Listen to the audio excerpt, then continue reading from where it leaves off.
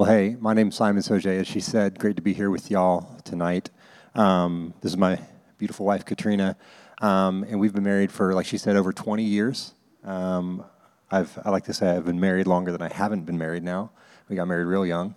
And we've got 3 kiddos. Our daughter, Carson, is 16, and I'll bet you can't tell which is the daughter and which is the mom here. But and then the middle kiddo is our son Cannon, who's 13, about to be 14, and on the far right is Case, our 11-year-old. So a little bit about me. I grew up in a family with both parents, 4 siblings. We all loved each other. We didn't have a lot of drama that I can remember. Our parents raised us up in the faith. We regularly read the Bible and discussed it as a family. And when it came to dating, though, I was totally clueless. I really bought the lies that Hollywood told us, that when you know, you just know that it's true love. And I didn't date many girls before I dated Katrina. I only dated like 2 girls.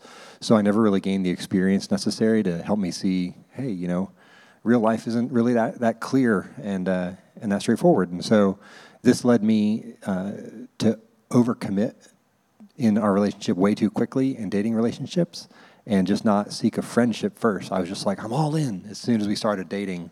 I also saw personal validation through someone liking me. So the fact that she liked me made me feel better about myself, which means that if she ever expressed any disappointment with me in any way, I just had huge unmet expectations of like, I thought you're always going to think I'm awesome.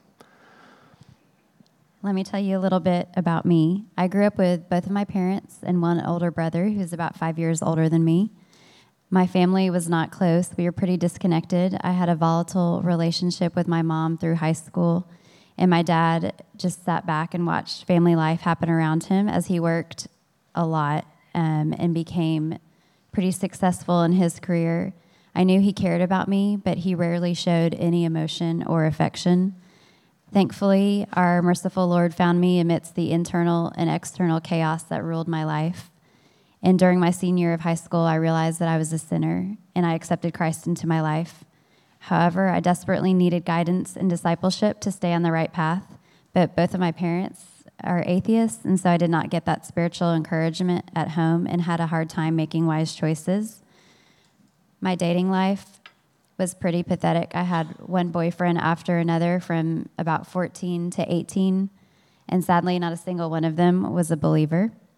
I derived most of my self-worth from my relationships, and when I first met Simon, spiritually, I was in a better place, and we were both leading Bible studies at our church during our sophomore year in college, and I was on a better track. Simon asked me out after a football game one Saturday night by saying, I like you and I think you like me. Is this true? It's super smooth. I responded awkwardly with a yes, and then Simon said, what do you want to do about it? So, he's an engineer. I don't know if y'all picked that up. Simon then vowed to, I thought this was pretty crazy, but he was super serious, like he said. He vowed to love God first and me second. And let me remind you that we'd only known each other for 3 weeks. I was completely weirded out and could not believe he had used the L word so soon. And this is my first time to ever date a guy who loved the Lord, so I just assumed this is what your average DTR looked like. It is, right? Isn't that how y'all all do it? So our relationship was always rocky and dramatic, honestly. And the drama started because I realized I didn't really want to be in a relationship. I just wanted to do whatever I wanted to do. Didn't want to have any constraints on my time or attention or whatever. So my really self-centered and self-serving attitude would play out as my heart would overflow into my speech through my selfishness. And I'd look for some reason that I was unsatisfied in the relationship. And because I didn't want to pin that on me, I would find some way to pin that on her. And I'd like just nitpick at her, like, hey, I'm not happy with this relationship because here, or this reason, or that reason, and blaming her for everything. And so my careless and critical words caused deep wounds in Katrina's heart because they were just snipes, they weren't true. And many times it took us to the brink of breaking up with each other. But neither one of us wanted to have that mark on our, kind of record of, you broke up, which is stupid. So we would patch it up and keep going, but the damage just kind of kept stacking and stacking. Even though at that time I was a believer, sorry, that sounded weird. I was a believer. I still struggled with finding my significance in whom I was dating. As a result, I never broke up with Simon, despite the fact that he wasn't the best boyfriend. He definitely wasn't my Prince Charming that I thought I deserved. It was crushing to my pride, so I vowed to change his opinion of me instead of ending an unhealthy relationship. And for my part, I could tell that I was hurting her, and I didn't like this. So to try to mend that hurt, I would tell her I felt much more strongly for her than I actually did. I would tell her that I loved her, and I'd tell her I wanted to spend our future together and all these things. And I really liked the reaction I got from her because, again, for me, the relationship was all about self-validation. And so when she would give me that relationship, it was kind of like a drug, and I'd keep going back. But kind of like drugs, you got to up the dose every time. And so I got stuck in this trap of always upping the ante with everything I would tell her just to get her to fawn over me again. And honest to goodness, eventually this led to us getting engaged. So we got engaged our sophomore year of college. Our engagement was a nightmare. We got engaged after about 8 months of dating. And Simon immediately got cold feet, as you can imagine. And suddenly I felt like he wanted nothing to do with me. I planned the entire wedding all by myself. Anything I tried to get him involved in would turn into an argument.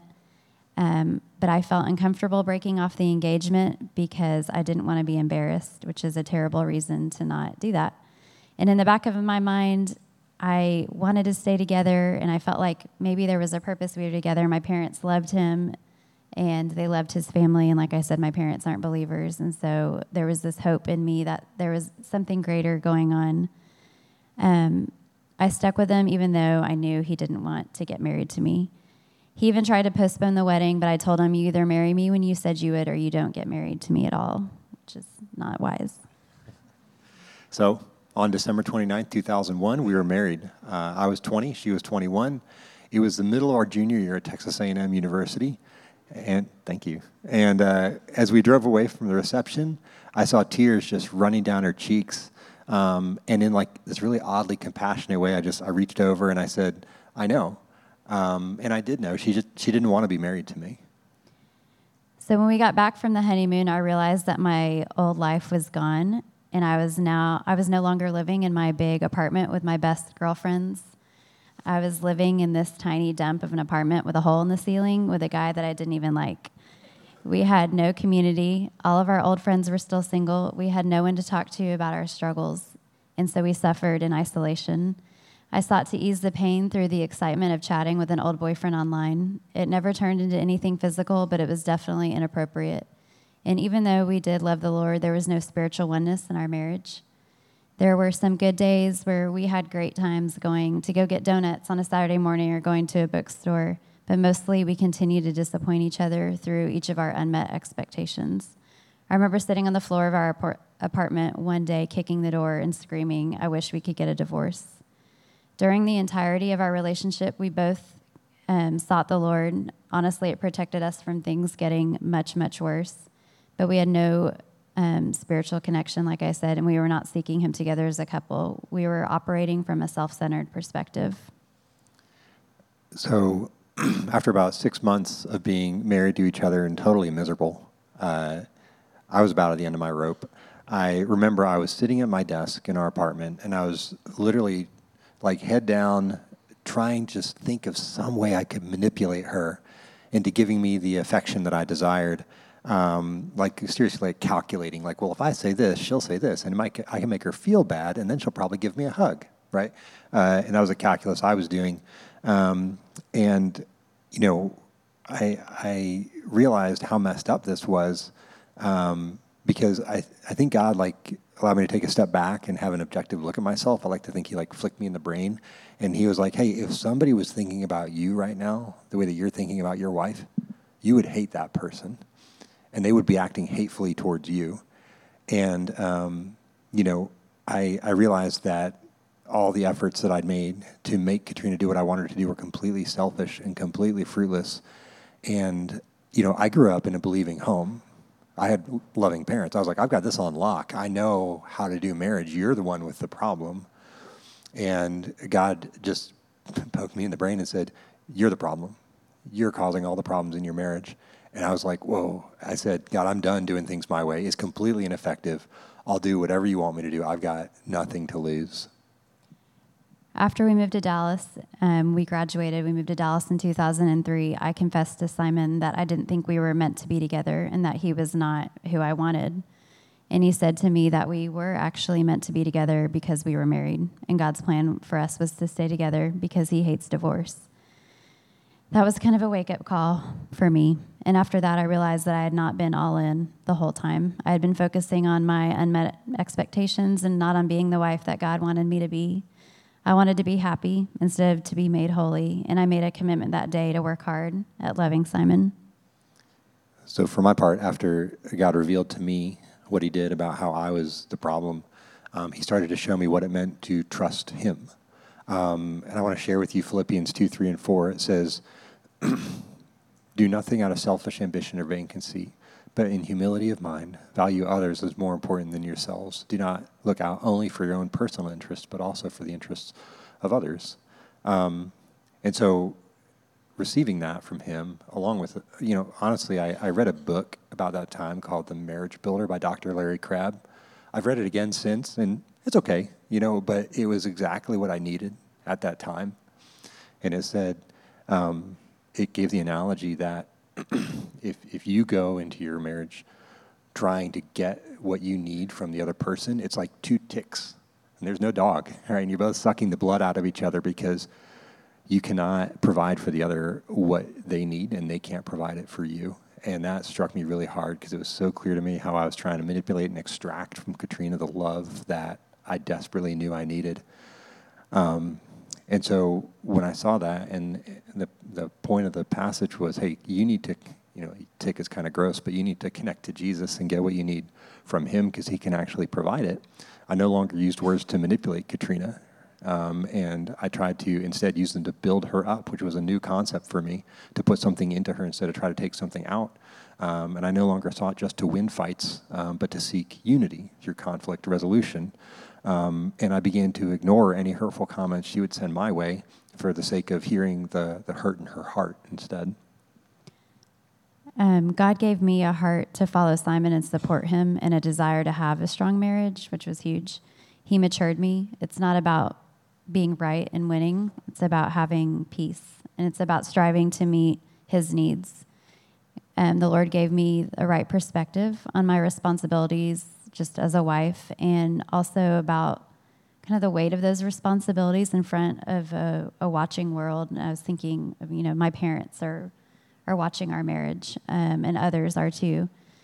So obviously since 2003, it's been, 17, or I don't even know how many years it's been, more than 17, a lot. We've been in Dallas a long time. We found Watermark, a great church. We went through the membership class. We started serving. We surrounded ourselves with a community of believers who were all seeking to have stronger relationships with the Lord and stronger marriages. We can't hide our bad behavior in isolation, which is really important. And we have confidence in knowing that we can't get too far off track without someone in our life noticing that we're not doing well and checking in on us. We're constantly learning from other couples in our life as they love each other well and work through the same issues that we are also working through. God has given us such a passion for his power in marriage that for 12 years, Simon and I led foundation groups, which is groups of newly married couples here at Watermark. And we just wanted to have the opportunity to pour into young married couples and help them get a good start and a good foundation to hopefully avoid some of the pain that we suffered by living in isolation for the first few years of our marriage. And that was such a huge deal for us. When we got married and had all of our problems and moved to Dallas, we were sure that our marriage was like doomed because it was just misconceived from the get-go. And we had all these issues that nobody else had because they actually, loved each other when they got married. And so, we were suffering in a way that nobody else was suffering. And God peeled that lie back when we got in community here. And he was like, no, everyone's going through the same stuff you are, right? Which was incredibly relieving. And then we actually had people who could help us. And so here are 3 ways that Katrina would say that I've changed in our marriage. I used to be offended if Katrina would have poked fun at me because I was seeking validation from her in everything. Or if she laughed at something that happened to me, like if I put the milk on the fridge instead of in the fridge, that happened, and she thought it was funny, and I was very offended. Or if I fell off the treadmill at the gym, I was very offended. But now I laugh along with her, and we laugh with each other, and we have so much more fun together. And we have inside jokes, don't take life too seriously. Another way is I used to let Katrina handle hurt all by herself. We had a miscarriage with our first pregnancy, and I was totally, didn't get it. One time, right around the time that it happened, I would play ultimate frisbee on Friday afternoons. We'd take off half the day of work and go do that, and she had, I think, a doctor's appointment. And I was like, but I really wanted to go play ultimate frisbee instead. And it's like, wow, catch a clue. That's not the time that you go indulge your wish I was great fantasy. You go with your wife to the appointment. But now I encourage her to express her fears. I pray for her daily, and I know what's going on in her world. I make it my concern to know.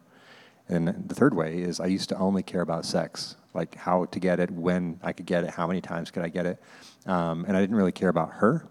And so by no means do we have sex all figured out now, but we're striving towards a sex life that's focused on loving the other person first, having consistent communication around it, and not just getting our own needs met. Here are a few ways that I would say I've grown. Still lots of room to grow, but hoping to get stronger in these areas. I used to struggle with admiring and respecting Simon, and now I try to let him know how much I love him. I appreciate his hard work for our family. Just send him texts of encouragement and praise, and also just try to praise him in public, just so there's no question in his mind that I'm thankful for him. I used to be really frustrated by Simon's lack of follow-through and leadership, but now I feel like we've become more of a team, try to fill in each other's gaps. If time management is his struggle, then I will help him stay on track. Like today I texted him, don't forget to be at Watermark, 5:30's dinner. If you can't make it by then, try to be there by 6. And that's just a common thing that happens in our marriage. I got here on time. Thank you. So I just try to use where I'm gifted to help him, and I'm sure lots of y'all do that as well. So now, what's our outlook? I love that I don't have to have all the answers for how to make my marriage work. All I have to do is read God's word, do what it says, and He'll take over from there. I want to share Matthew 6:33 and 34. It says, "Seek first His kingdom and His righteousness, and all these things will be given to you as well. Therefore, don't worry about tomorrow, for tomorrow will worry about itself. Each day has enough trouble of its own." Don't worry about tomorrow, for tomorrow will have its own worries. So when your marriage seems overwhelming and hopeless like ours did, when we felt overwhelmed and hopeless, we just had to take it one day at a time and one decision at a time, and we had to choose to trust God step by step. And I think that's it. Thank you.